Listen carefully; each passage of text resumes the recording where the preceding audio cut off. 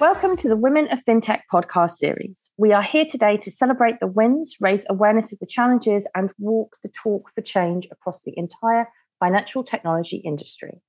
Today, we are joined by Emma Kisby, the EMEA CEO of Cogo. Cogo is a purpose-driven business with an open banking platform that connects conscious consumers with businesses to promote ethical and sustainable consumerism. Emma is a customer-focused commercial business leader driving the sustainability agenda, making the complex simple and translating the power of data into customer empowerment, business growth, and delivering systemic change.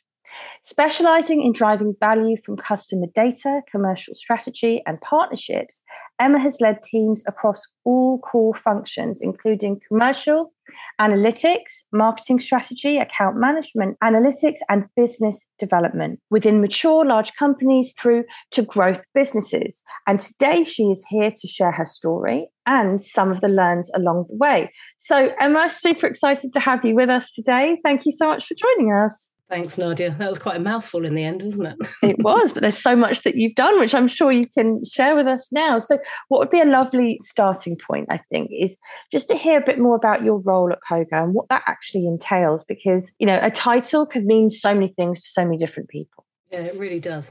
If I can put it simply, what Cogo does, so we basically specialise in helping consumers and small businesses to manage their carbon footprints. And so my role as CEO is to grow the business efficiently, to deliver scale and impact, and really keep a motivated and excited team. I think that probably sums up all the key things that I'm responsible for.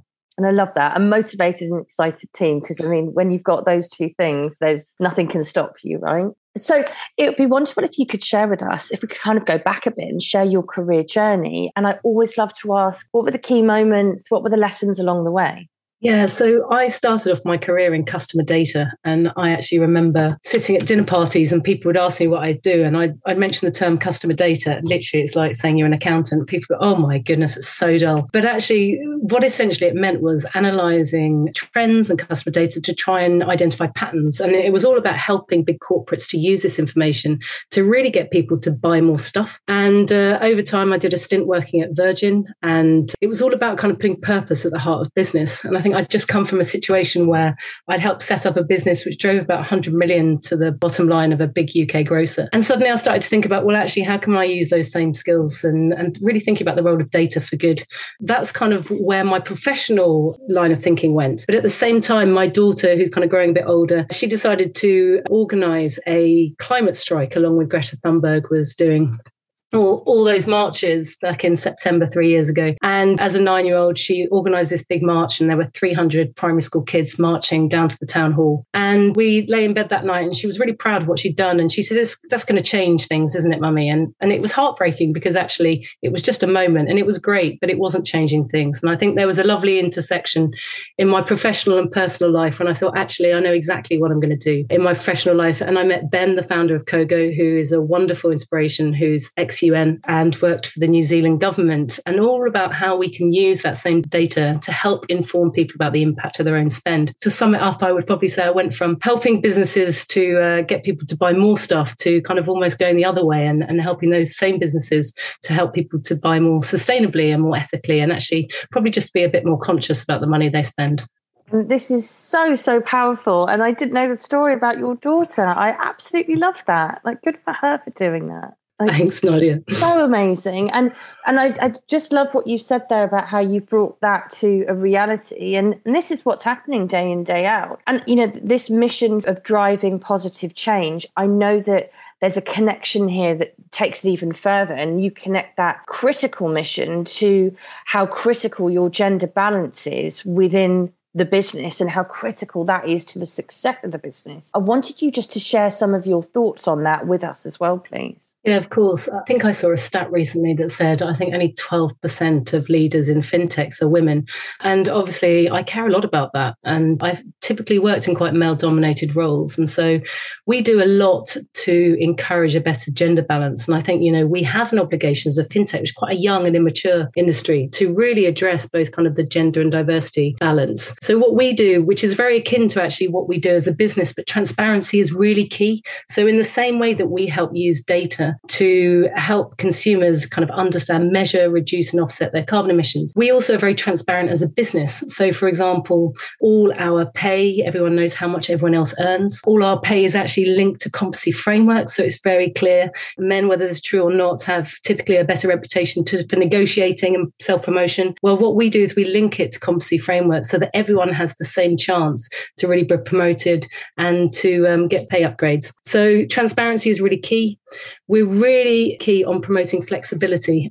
Obviously, being a working mum myself, I really appreciate the importance of flexibility. And I think what we've seen, and certainly I feel this myself as an individual, which is you need to empower the individual to give them the autonomy and responsibility to manage their own time. And we found working parents, both men and women, are incredibly productive as working parents. So we really try and ensure that we bring flexibility, mainly to parents, but also to other people who might be carers or equally just want a better work-life balance. And we find that actually people are a lot more constructive as a result. So transparency and flexibility are two values that we really promote hard at Cogo in everything that we do. And really great to hear. And I love that productivity piece because I myself can really relate to that, how productive someone can be if the environment's right for them. Now, thinking about the tech sector specifically, I know we've had conversations about this in the past. What more can we be doing to attract more people to it? I think the interesting dynamic that I found, if you kind of take the macro view, is straight away, I think people kind of look at their own skills and try and look at, are they relevant? And actually, there are all types of roles in a fintech business, from marketing to data analytics to tech. So actually, it doesn't all need to be kind of software engineers, for example. You know, lots of people have relevant skills. So I think the one thing is not to close off your mind to fintech. And also fintech is this word that's bandied around a lot. And I think from what I've understood from a PwC report, things like technology and finance are two words that can actually put people off. So in a very practical view, what we also do is when we advertise, we're really careful about the language that we use when we promote the roles. We try and decode words that might sound a bit intimidating, but also might have a kind of gender balance. And I think it's trying to make sure that the role and the skills are made as explicit as possible, that don't put people off who might think of tech and financial and find that a bit intimidating. So those would probably be the key things that we look at. It reminds me of what you said when we spoke about your career journey. I thought that was really fascinating, how you said, look, I had these skills and I wanted to use them for good.